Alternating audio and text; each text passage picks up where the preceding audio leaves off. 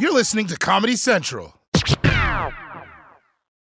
Experts claim there is nothing tougher than a diamond. But at Diamonds Direct, we beg to differ. Have you ever met a mother? Strong, radiant, timeless. This Mother's Day, give her the gift that meets her match. With diamond jewelry starting at $200. Plus Diamonds Direct's exceptional quality and unbeatable everyday price, you're sure to give her a gift that wows this generation and the next to come. Experience the thrill of jewelry shopping done right at Diamonds Direct. Diamonds Direct. Your love, our passion.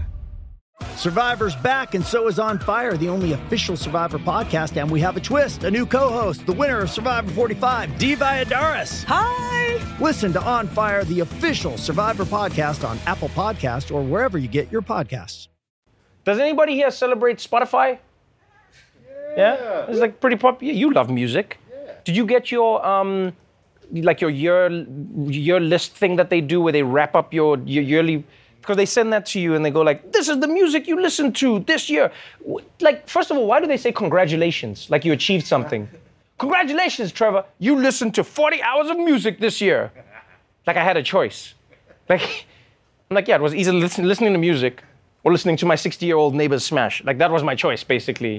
Of course I was gonna listen to the music and them at the same time. I wanted the music, you know? It's also like a weird thing to like wrap up all my... Have you ever been disappointed when you see what your wrap up is? Yes. Because everyone thinks they're a lot cooler than they are, right? With their Spotify. Everyone's like, oh shit, my wrap up's coming. I got this Kendrick. I got a little bit of this underground. Yeah, I got this, We should have wrap ups of like our lives as people. Just like a wrap up of everything, everyone you hung out with, everything you did. Just to realize like what a loser you actually were. Because we all think we're a lot cooler than we are. And then when you look at the wrap-up of your year, you'll think it was all the highlights, and then you realize all the cool shit you did was like moments. Really, most of your life was you like scrolling Instagram on the couch, and then scrolling Instagram on the toilet, and then going back to the couch and realizing that you left your phone in the toilet. Coming to you from the heart of Times Square in New York City, the only city in America, it's The Daily Show, Ears Edition. Tonight, Roe v. Wade, aborted, Ryan Busse, and Scottie Pippen. This is The Daily Show with Trevor Noah. Hey, what's going on, everybody? Welcome to The Daily Show. I'm Trevor Noah. We got a lot to talk about, so let's jump straight into the news. Our first story is about abortion. What? No, guys, I'm not starting the show with the abortion. What do you mean I have to? But it's my show. I can choose what I want to do. It's my choice.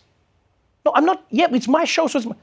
Well, you know what? I'm not going to start the show. Yeah, I'm not going to start it on that. Yeah, and you can tell the Supreme Court that I said it. You tell them.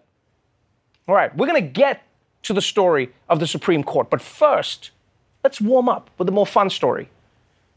Yeah, for years, one of cable news' biggest stars has been Chris Cuomo, right? CNN anchor and human protein shake. But now, Cuomo's network has decided that they've had enough of his extracurricular activities. CNN has suspended anchor Chris Cuomo indefinitely. It comes after records showed Cuomo took an active role in helping his brother, the former governor of New York, respond to sexual harassment charges. Text messages and interview transcripts released this week by the New York Attorney General's office showing Chris Cuomo helped prepare his brother for a press conference, assisted in drafting public statements, and even shared a lead on a woman accusing the former governor of inappropriate behavior at a wedding. The documents also reveal Chris Cuomo offered to use his media sources to find out if more women were coming forward. In March, a top aide to then-Governor Cuomo texted Chris Cuomo, quote, rumor going around from Politico, 1 to 2 more people coming out tomorrow. Can you check your sources? 4 minutes later, Cuomo responded, on it. Ooh. Okay, look. On the one hand, this is a story about a guy helping his brother in a time of crisis. And I mean, who wouldn't do that for their brother? I mean, because you got to remember, brother is the top level of male relationship. Yeah, it goes brother, my dude, homie, this guy, then stepdad. And don't forget, this is ingrained, right? Siblings learn to cover for each other from a really young age. Like your brother tries to steal some cookies, he breaks the cookie jar, you tell your mom the jar fell by itself, and then your brother shares the cookies with you. That's how it works. Although now that I think about it, Isaac never did share the cookies. Mom! Isaac broke the jar. I changed my mind. Of course, it does matter. And it does make a difference how you help your brother and what you're helping him with. Like if your brother murders somebody, you can either help him get the best lawyer in the country or you can help him bury the body. I mean, both make you a good brother, but one makes you an accessory after the fact. That's a choice that you're making. And the big problem is that Chris used his influence as a CNN journalist to help dig up info on Andrew's accusers. And people, that's not what CNN is about. CNN is about sitting 12 people together at a desk and having them yell at each other about whether Adele's Las Vegas residency is going to hurt Biden's poll numbers or not. That is CNN. Anyway, enough about CNN. Let's talk about COVID, the disease that's been around for so long that it's now at high risk of catching COVID. Since first being discovered in South Africa, we've now learned that Omicron has been in countries around the globe. And today, they confirmed the first known case in the United States. Yeah. I mean, damn. Omicron got here quickly. You know, say what you want about Joe Biden, but he got that supply chain moving. Am I right, guys? No? All right. So yes, apparently they found a single case of Omicron in California, which is just so typical. You know, Omicron gets a little buzz and immediately wants to try and make it in Hollywood. Oh, I'm special. But aside from learning about COVID's newest variant, now we're also learning more about its most famous supporter, Donald J. Trump. Do you remember how last year, a month before the election, he suddenly came down with coronavirus? Yeah, it was hilarious. I mean, it was very scary. We were all so scared, so scared. Well, now we're finding out that Trump was basically a one-man super spreader. We do begin with breaking news. Donald Trump tested positive for coronavirus 3 days before his first debate against Joe Biden on September 29th, 2020. This stunning revelation is in a new book by former White House Chief of Staff Mark Meadows that was obtained by The Guardian. A positive test the country never knew about. Here is the timeline as we know it. On Saturday, September 26th of 2020, Trump hosted the Rose Garden event for Supreme Court Justice Amy Coney Barrett. And then later that evening, he made his way to a rally in Pennsylvania. As Marine One is lifting off for that event, the White House doctor calls and says to stop him because his COVID test came back positive. According to Meadows, he was then tested again. That test came back negative, so they moved on as though nothing had happened. On Tuesday, the day of the debate, Meadows says Trump was moving more slowly than usual, but, quote, nothing was going to stop Trump from going out there. Of course, 2 days after that, Trump tested positive again, alerts the world by tweet, later spends 3 nights in the hospital getting treatment. Yeah, people, Donald Trump got a positive COVID test, then retested and got a negative test, and then just went about his life without telling anybody. Which, I mean, on the one hand, was incredibly irresponsible and dangerous. But on the other hand, was very relatable. I mean, that's why you get second opinions, right? If one doctor tells you that you're very ill and you don't have much longer, but another doctor says, looking good, my man, you should go to Miami. I mean, you're going to roll with that doctor. But what was especially irresponsible about this is that he completely hid his positive test right before he went on stage and screamed at 98-year-old Joe Biden for 2 hours. Like, I'm not saying that Trump was trying to assassinate Joe Biden, but he definitely wasn't going out of his way to avoid it. If this is God's plan for Joe Biden, what can I do to stop it? Except maybe wear a mask, which I won't do because it's totally gay. So gay. And looking back on it, we should have been able to tell that Trump had coronavirus at the debate. I mean, just look at the footage. Look, I mean, I have a mask right here. I put a mask on, when I think I need it. Are you in favor of law and order? Go ahead. President, can I be honest? It's a very important question. Try to be honest. When they run through the middle of the town and burn down your stores and kill people all over the place. Thank you. I'm not sure how we missed it back then. All right, but let's move on from Trump to the Supreme Court. The Supreme Court that he created in his image, in fact. Abortion has been a constitutional right in the United States ever since the Supreme Court decided Roe v. Wade nearly half a century ago. But based on what happened at the Supreme Court today, it seems like it won't be a right for much longer. Fox News Alert. Oral arguments in a landmark abortion case wrapping up at the Supreme Court after nearly 2 hours. The hearing setting up a decision by the High Court now with a 6-3 conservative majority that could change abortion laws across the country. Hundreds of protesters from both sides of the issue gathered outside of the Supreme Court. The stakes could not be higher. Roe versus Wade is on the line as the justices consider a law from Mississippi that would ban almost all abortions after 15 weeks of pregnancy. After today's arguments over abortion, it appears abortion rights in America, as they stand right now, are in grave danger. After 2 hours of questioning, the general consensus among legal experts is that there are at least 5 votes to uphold Mississippi's ban on abortion after 15 weeks of pregnancy, and possibly as many votes to overturn a federal right to an abortion altogether. Oh, boy. Based on the oral arguments in the Supreme Court today, it looks very likely that Roe v. Wade will soon be overturned. And you know, when you think about it, it is wild. It's wild for the United States to take such a step backwards in women's rights. It's almost like the U.S. invaded Afghanistan to defeat the Taliban and then came back to the U.S. like, actually, those guys have some pretty good ideas. And now the truth is that this is the culmination of a 50-year plan for the conservative movement to reshape the courts for this very purpose. And say what you want about it, but you got to admit, man, the conservative movement is just that dedicated to protecting life. I mean, not protecting life from coronavirus or school shootings or from a lack of health care or climate change or poverty or homelessness. And I know there are guys out there right now who are saying, well, you know what, tough luck, ladies, but this doesn't affect me. Well, first of all, you're going to see it affect your bank account when you're paying child support for 18 years. And secondly, you guys clearly don't see what's happening here. Yeah, because first they said a baby is only a baby when it comes out of the vagina. Then they said it's a baby when it's viable outside of the womb, right? Now you've got people arguing that if there's any electrical signal, it counts as a heartbeat. You realize what's coming up next, right? At some point, they're going to be like, okay, we decided that sperm is babies, so you can't jack off anymore. You're like, what? But what if I have a wet dream? Then your ass is going to jail. Yeah, now you're in your dreams trying to get your high school teacher to put her shirt back on. No, Mrs. Patterson, please, I can't do hard time. Please get dressed. I'm kidding, of course, I'm kidding. Obviously, nobody's ever going to regulate what men can do with their bodies. Calm down, everybody. Now, look, we don't know for sure what the ruling will be yet, and we won't find out until next year.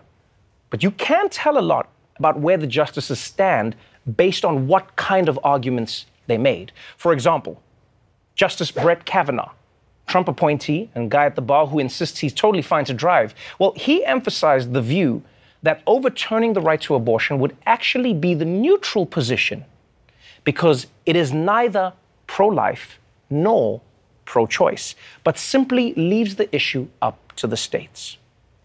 And I have to admit, guys, that argument actually makes a lot of sense. Like, why should there be one abortion law for the entire country? I mean, people in Alabama and people in California have very different views on this, so maybe it should be different in different states. Although, when you think about it, there are also differences in different parts of each state, so really the law should be like by county, you know what I mean? That would be better. They should say like red counties in a blue state can ban abortion, but blue counties in a red state can allow abortion. I mean, that seems fair, right? It's up to the states, but make it up to the counties. Well, except actually sometimes you have urban and rural areas sharing a county, so maybe it should be at the level of the city or the town. Yeah, no, wait. What if each house, oh yes, each house could have its own rule. Yeah, this makes sense, right? Because the neighbors, they don't always agree with each other, but in the house, within the house, people have different opinions. You know what? What if each person made their own rule? Like each person could decide for themselves what they could do with their own. Shit, people, I figured it out. Yo, get me a taxi to the Supreme Court. You know what? Get me a taxi to the bar next to the Supreme Court. I want to tell Justice Kavanaugh something. Yeah. Man, this is amazing. All right. I got to go to D.C., but when I come back, I'll be talking to a former gun manufacturer about what he regrets. And then Scottie Pippen will be joining me on the show. You don't want to miss it. Yeah, tell the taxi to wait. I'm going to get my robe. AI is making waves in every field it touches. President Biden is now on TikTok, and the election draws closer each day. With so much going on in the world, it is hard to keep up with it all, let me tell you. Hi, I'm Kai Ryssdal, the co-host of Make Me Smart. It's a podcast from Marketplace. And every weekday, Kimberly Adams and I break down the latest in business and the economy with short daily episodes to make it easy for you to stay in the know. Listen to Make Me Smart wherever you get your podcasts. Welcome back to The Daily Show. My first guest is Ryan Busse. He's a former firearms executive who blows the whistle on the gun industry in his new book, Gunfights. Ryan Busse, welcome to the show. Thanks so much, Trevor. It's fantastic to be here. You know, you've written a book that I think threads the needle in a very complicated conversation that America is having. And that conversation is, what are guns? What do guns mean to America? And is there anything that can be done to try and reduce gun violence in the country? And just so people have an understanding of who you are, I mean, you're like the poster child for the NRA. I mean, you were gifted shotguns as a kid, right? You were an avid hunter. You were an avid defender. You still are of the Second Amendment. You worked as for a gun manufacturer for 25 years, and yet you say that there is a lot that is wrong with the gun industry. Let's talk about that. What changed in your life? What was the moment where you thought, this is not going the way it should? I think there's a few things that changed more than anything. I think the gun industry and the NRA changed around all of us. And I think democracy, there's a lot of freedoms in America which are beautiful. The right to self-defense and to own guns and to do things that I love to do with my boys and to shoot and to hunt and all of those things is fantastic. But if it's not balanced with responsibility, it's going to run out of control. And I started to see things in the firearms industry and in my life and in my career where responsibility was not being inserted into the discussion anymore, and just runaway rights were taking over. And in the early 1990s and in the 2000s, when I got into the industry, it was a much different place where responsibility and decency were still inserted into the argument, and they're no longer there anymore. It's a very frightening place we live in now. It's interesting you say that because, when I was reading the book, there were so many things I didn't know about the journey of the NRA. I didn't know about the journey of guns in America. I've read about it, but as somebody, as an insider, you really give an insight into a world that I think a lot of people don't know much about. For instance, I didn't realize that at some point the NRA essentially became more powerful than the manufacturers of guns themselves. You talk about a moment where Smith & Wesson decided to stand up and say, actually, maybe we could do more for gun safety, and the NRA led a boycott against them. Yeah, I think it's important to note, I often hear on reports and NPR segments where people say, well, the NRA is just a tool of firearms manufacturers. I found that to be exactly the opposite. The NRA ran the show. They still ran the show. They set the narrative.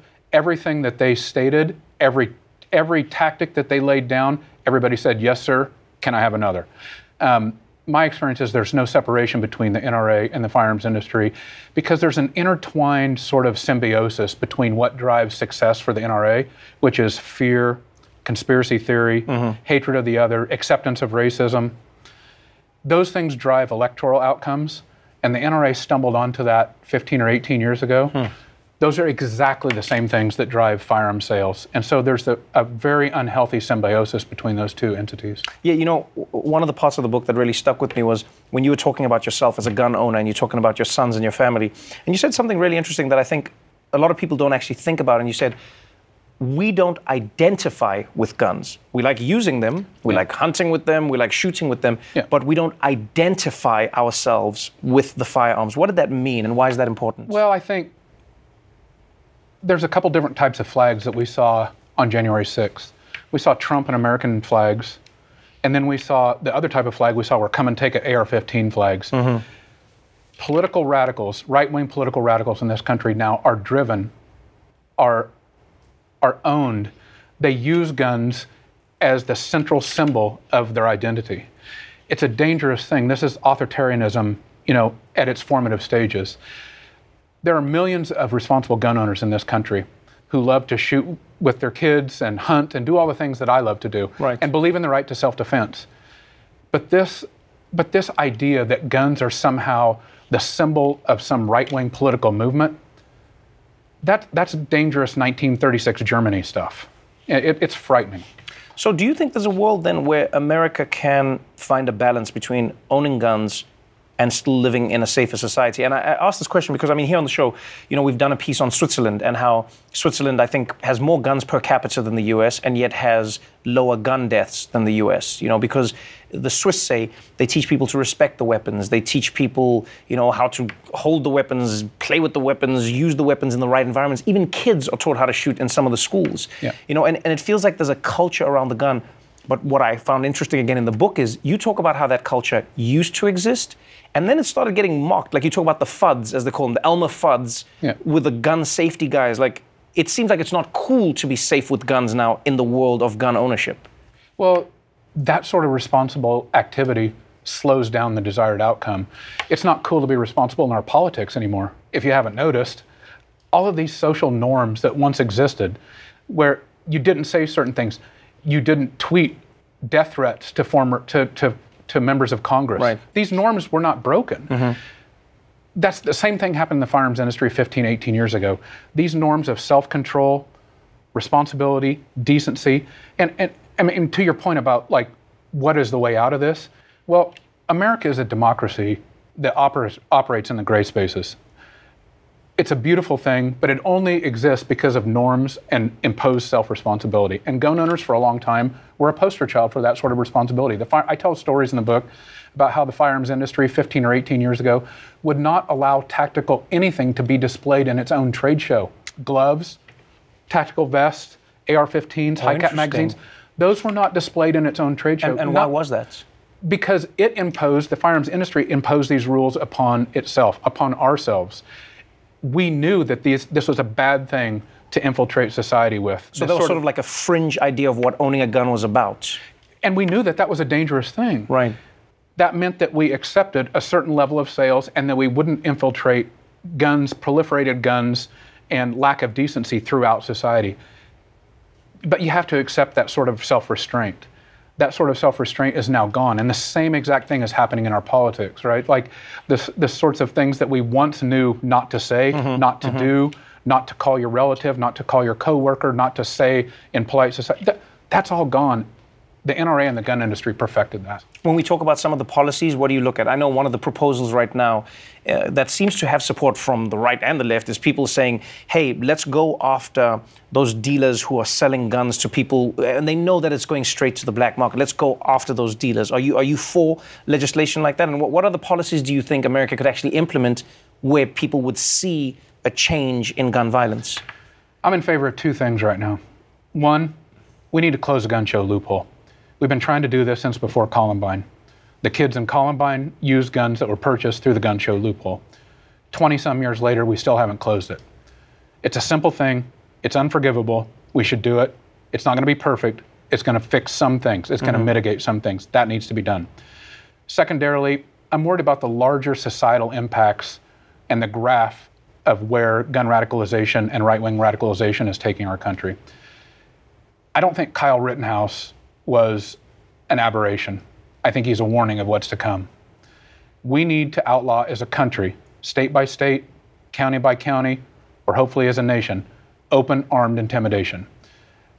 You can't have open civil society. You can't have democracy when one party is standing over the other with a loaded AR-15. That's not civil. So I believe two things would help now. Close the gun show loophole and legislation to outlaw armed intimidation and open carry. Well, you've written a really compelling book. I know there'll be people who will be for it, people who will be against it, but that's what arguments are for. Thank you so much for joining me on the show. Thanks, Trevor. Appreciate having you here.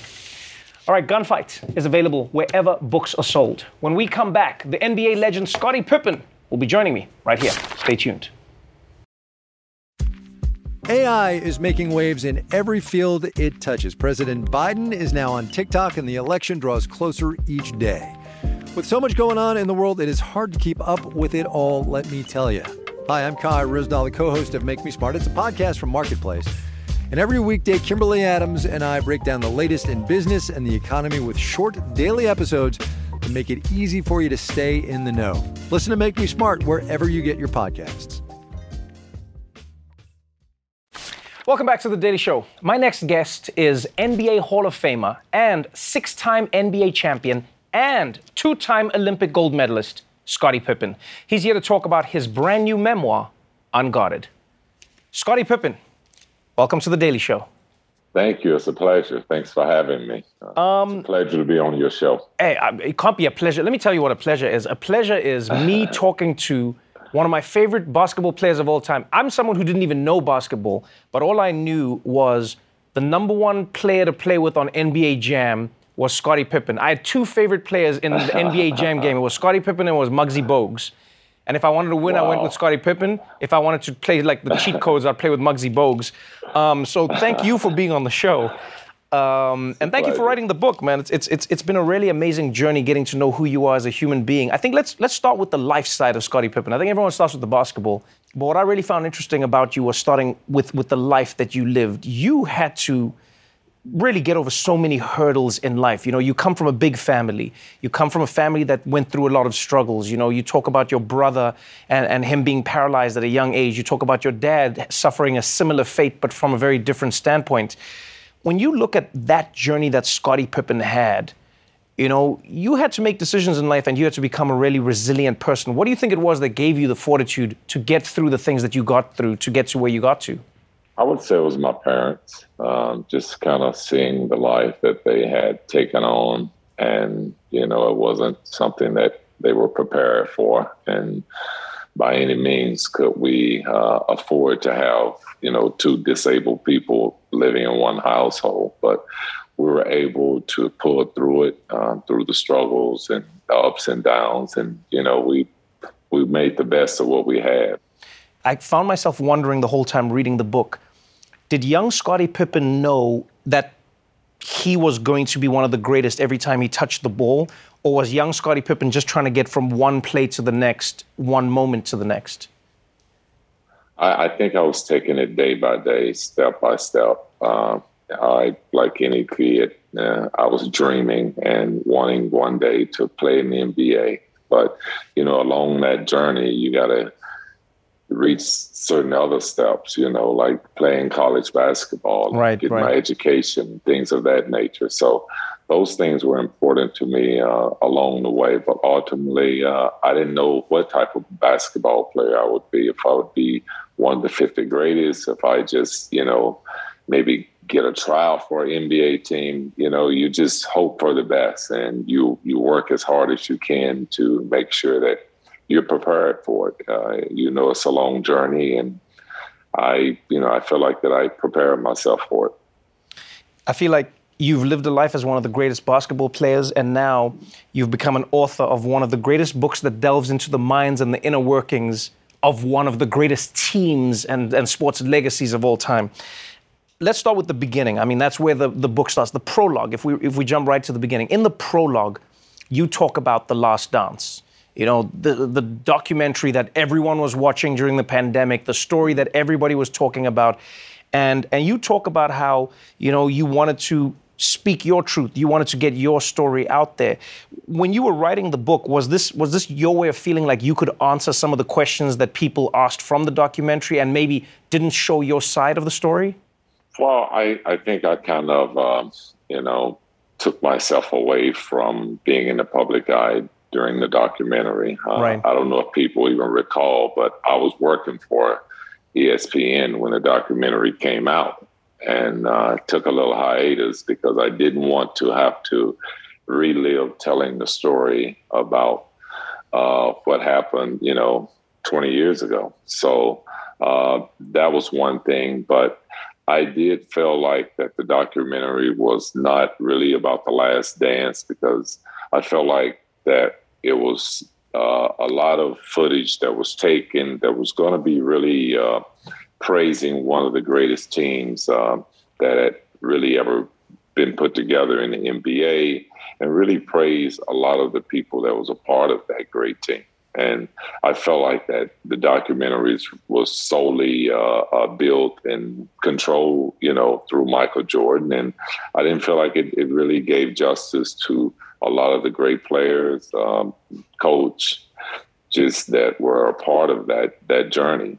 It was truly something that I felt like needed to be expressed from a team standpoint. You know, Michael Jordan is undoubtedly one of the greatest to ever do it, but clearly as a person, it must be challenging to play with somebody like that who, has a certain frame of mind for what they're doing. When you were playing with him as a teammate, did you have to, situate yourself according to him? Or how did you manage Michael's ego whilst also playing in a team with Michael? Well, it was an adjustment. When I came into the NBA and to the Chicago Bulls organization, Michael had been with the organization for 3 seasons, 3 losing seasons. So it was an adjustment for him to change his style of play and how he played the game. And it was, I guess, up to me to sort of pick up areas where I felt like that I could be a good fit for the team to, get us in a position where we could be successful, but also opening up as a player where I could show my talent and my greatness on the court as well. Every page I turned to, I could see why this became a New York Times bestseller, because it's Scottie Pippen telling us, his truth. It's one of the greatest NBA players delving into, the inner workings of one of the greatest periods in basketball. And there's a part that really stuck with me. It's when you wrote your own tombstone, which is really funny. I mean, it seems morbid, but it's really funny where you write, I'm almost convinced that literally to my grave, this will be my tombstone. Scottie Maurice Pippen, beloved husband and father, 1965-2, and then it's 7-time NBA All-Star, 6-time NBA champion, and below that it says, sat out the final 1.8 seconds of a playoff game between the Chicago Bulls and the New York Knicks. And I was interested in that, obviously that's something that people have talked about, but I wonder why you think that would be something that would always follow your legacy. Why do you think that moment was so big, not just for you, but for how people saw it from the outside? Well, I think for what people saw from the outside, they had never saw a player really stand up for himself against a coach in that type of situation. And I think I was that player to sort of break that ice. And it was a moment in time for me because I had been challenged my whole life. And I had been playing under the wings of Michael Jordan for, I guess at that time, 6 years, 3 championships. So I felt like it was time for me to break out and to let them know that, hey, I came here to be a star player. I didn't come here to be a second fiddler to anyone. And I think I needed to make that stance. And just so happened it was in a game that I felt like, it was that moment where I needed to speak out. Well, you know what? There's a reason you're a Hall of Famer. There's a reason you have your 6 rings. There's a reason you're a New York Times bestseller. And in my heart, because of NBA Jam, there's a reason you're still the best video game character of all time. That move, I used to do that move with you the whole time. just to get the guy off the ball. Scottie could rebound better than anyone in that game. Have you ever played yourself in that game, by the way? No, I kind of missed man, my Scottie, time you're missing out. You're missing out in life, Scottie. Yeah. Let me tell you something now, man. That you did this thing with. I didn't even know what basketball was. I just played video games, and then there was this move you would get. You would rebound, right? You jump up. Scottie could get it before everybody, and then as soon as I'd land, I'd do this. I just do this, and then everyone would like fall around me, and then I'd go to the other side, and then I'd dunk. I was like, I don't know who Scottie Pippen is. I literally knew you as a video game character. Like in my world, it was like Ken and Ryu from Street Fighter and Scottie Pippen from NBA Jam. And then someone was like, this is a real person in a real country. I was like, that's ridiculous. No one can jump that high and then fight people like this. But here he is. So thank you again, Scottie. I appreciate you, man. Thank you, Trevor, for having me. I appreciate it. All right, don't forget, people, Scottie's memoir, Unguarded, is available right now. You're definitely going to want to read it. We're going to take a quick break, but we'll be right back after this. AI is making waves in every field it touches. President Biden is now on TikTok, and the election draws closer each day. With so much going on in the world, it is hard to keep up with it all, let me tell you. Hi, I'm Kai Ryssdal, the co-host of Make Me Smart. It's a podcast from Marketplace. And every weekday, Kimberly Adams and I break down the latest in business and the economy with short daily episodes to make it easy for you to stay in the know. Listen to Make Me Smart wherever you get your podcasts. Well, that's our show for tonight. But before we go, please consider supporting Choose Love. They work to provide refugees and displaced people with everything from life-saving search and rescue boats to food and legal advice. At the link below, you can go to the Choose Love store and buy essential emergency items and services for the refugees who need them. Diapers, hot meals, medical services, and so much more. So if you'd like to support Choose Love, then please check out the link below. Watch The Daily Show weeknights at 11, 10 Central on Comedy Central. And stream full episodes anytime on Paramount+. AI is making waves in every field it touches. President Biden is now on TikTok, and the election draws closer each day. With so much going on in the world, it is hard to keep up with it all, let me tell you. Hi, I'm Kai Ryssdal, the co-host of Make Me Smart. It's a podcast from Marketplace. And every weekday, Kimberly Adams and I break down the latest in business and the economy with short daily episodes to make it easy for you to stay in the know. Listen to Make Me Smart wherever you get your podcasts. This has been a Comedy Central podcast. Survivor's back, and so is On Fire, the only official Survivor podcast. And we have a twist, a new co-host, the winner of Survivor 45, Dee Valladares. Hi! Listen to On Fire, the official Survivor podcast on Apple Podcasts or wherever you get your podcasts.